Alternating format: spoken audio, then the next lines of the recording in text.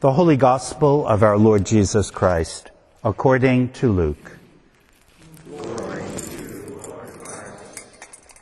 Some Sadducees, those who say there is no resurrection, came to Jesus and asked him a question. "Teacher, Moses wrote for us that if a man's brother dies, leaving a wife but no children, the man shall marry the widow and raise up children for his brother. Now there were 7 brothers. The first married and died childless, then the second and the third married her. And so, in the same way, all 7 died childless. Finally, the woman also died. In the resurrection, therefore, whose wife will the woman be? For the 7 had married her." Jesus said to them, "Those who belong to this age marry and are given in marriage, but those who are considered worthy of a place in that age and in the resurrection from the dead neither marry nor are given in marriage. Indeed, they cannot die any more, because they are like angels and are children of God, being children of the resurrection. And the fact that the dead are raised, Moses himself showed in the story about the bush, where he speaks of the Lord as the God of Abraham, the God of Isaac, and the God of Jacob.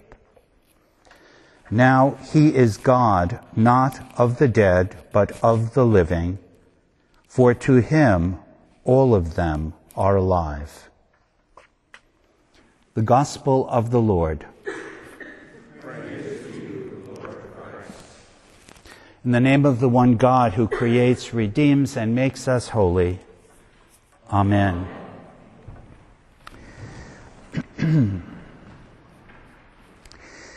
According to the lectionary, today's texts are only read in late autumn, close to the feasts of All Hallows, All Saints, and All Souls, which may help us overcome some of our skepticism and unease with what is mysterious and unseen.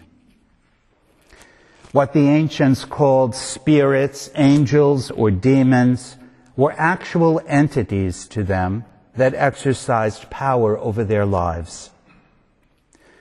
Most parishes transfer the Feast of All Saints to today, which partially explains why in 40 years I've never preached on these texts.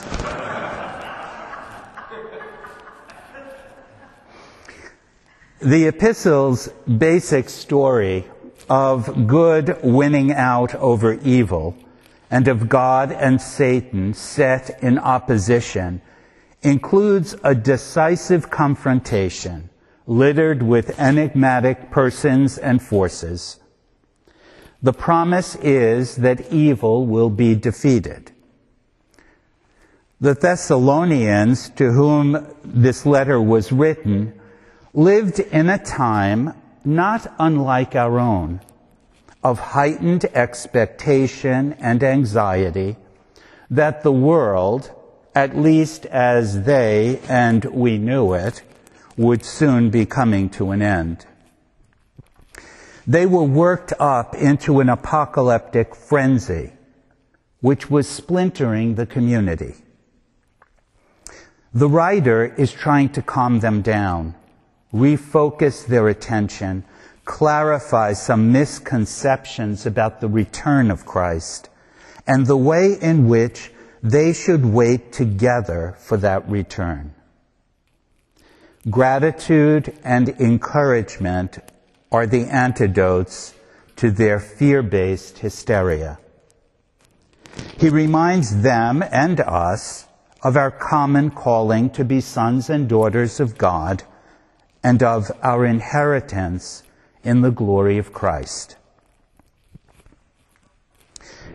Haggai, one of the 3 post-exilic prophets, arose in Judah around the time when Persia was the dominant power in the Near East, and the Jews were permitted to return to their homeland. Amid utter despair this small remnant hears a gracious word of affirmation. The divine call is to rebuild the temple, which is a call to commitment and relationship to God. Haggai addresses their concern by assuring them that God is with them and that God will provide what the people need for this rebuilding. The people, however, become preoccupied with rebuilding their own houses rather than God's. And Haggai reminds them that they are not in this as individuals, but are called and sustained as a community. The community exists for the sake of its members. Growth in holiness, growth in God, is a journey in community. Both lessons remind us that we live in and through one another. We become ourselves only through the process of mutual becoming. It begins in God's own creative, self-giving love. Our core identity rests in the divine love that birthed us all. We are all one, all loved corporately by and in God. We are saved not by being privately perfect, but by being part of the whole, part of the body that is Christ. This echoes the biblical concept of a covenant love granted to the Jewish people, not to any one individual. This awareness of reality upends so many of our current obsessions about private worthiness, reward and punishment, gender, race, class distinctions, and possessions. The gospel message is about learning to live and die together in and with God.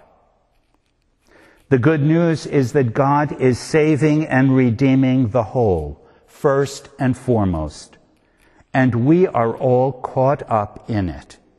We are the blessed beneficiaries, the partly willing participants in the whole. Mature religion is meant to realign what our egos and survival instincts have put asunder, namely the fundamental wholeness at the heart of everything. The source of our disease and violence is separation from parts of ourselves, each other, and God. The early church understood overcoming divisions as part of its mandate, emphasizing connectedness and oneness in Christ. Throughout history, we humans have had a strong appreciation for and connection with our ancestors. The notion of oneness is what Christians were trying to verbalize when they made a late addition to the ancient Apostles' Creed. I believe in the communion of saints. The Feast of All Saints entered Christian tradition in the 4th century with a focus on relationship and remembrance, offering us the idea that the dead are at one with the living. With this in mind, we look at Luke's passage. The Sadducees, the wealthy elite, denied life after death. In this passage, they set an intellectual trap for Jesus, hoping to show that his teaching about resurrection of the dead is absurd. Their imaginary scenario about the woman consecutively marrying 7 brothers in Levirate marriage is intended to make fun of Jesus. Wealth, power, and prestige insulated them from the pain implied in this tawdry tale of a woman passed from one brother to another. The question they pose has to do with ownership and marital rights. Jesus takes them seriously and makes the basic point that things don't work in heaven the way they do on earth. Eternal life is not simply a continuation of this life. Although death is the end of many things, it is not the end of God. When Jesus says, God is not a God of the dead, he isn't saying that God is indifferent toward the dead or that God has forgotten them. God's love for us is eternal. In compassionate love, the dead are drawn into God's heart. As they were, so they are now in God, healed and whole. In heaven, all are children of the resurrection.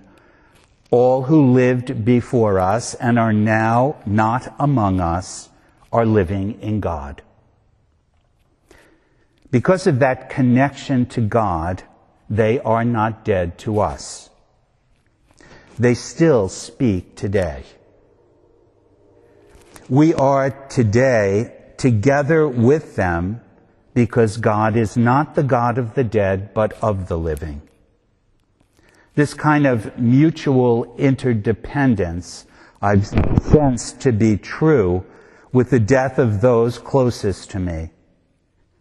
Anyone acquainted with the poignancy of love that lives on after a loved one dies will recognize this as we read the story of our lives through the lens of the resurrection. When Jesus speaks of the God of the living, he's naming the God of newness, forgiveness, and liberation. He does not answer our many questions about the resurrection or provide a roadmap of the new creation, though one of our fondest illusions is that he should. But he teaches us how to walk through this great mystery and to trust that God is on the other side of it. When we consider ourselves to be part of a continuum of life that does not end with death, but transitions to a life after life, our perspective changes. Jesus points us to a God whose faithfulness is immeasurable and inexhaustible. In that faithfulness, we find enough to endure all that life and death will ask of us. In our day, it's easy to become disillusioned, fearful, and self-absorbed, as the Israelite remnant or the Thessalonian Christians did. It's easy to lose hope, to think of the past as a better time than the present seems to be a common human tendency. The move into the future is not just a repeat of the past and a faint echo of former glory. In God's future, we are moving toward and co-creating a surge of wonder, grace, beauty, and love. Our God is a God who makes a way when there is no way. As Christians, we are shaped by more than our experiences. We are shaped by our hopes, by the future and convictions into which we are living and dying. Hope is best lived within a hopeful community, in the communion of the saints, living and departed. In such company, we find comfort and courage as we face the future together. In the name of the one God who creates, redeems, and makes us holy. Amen.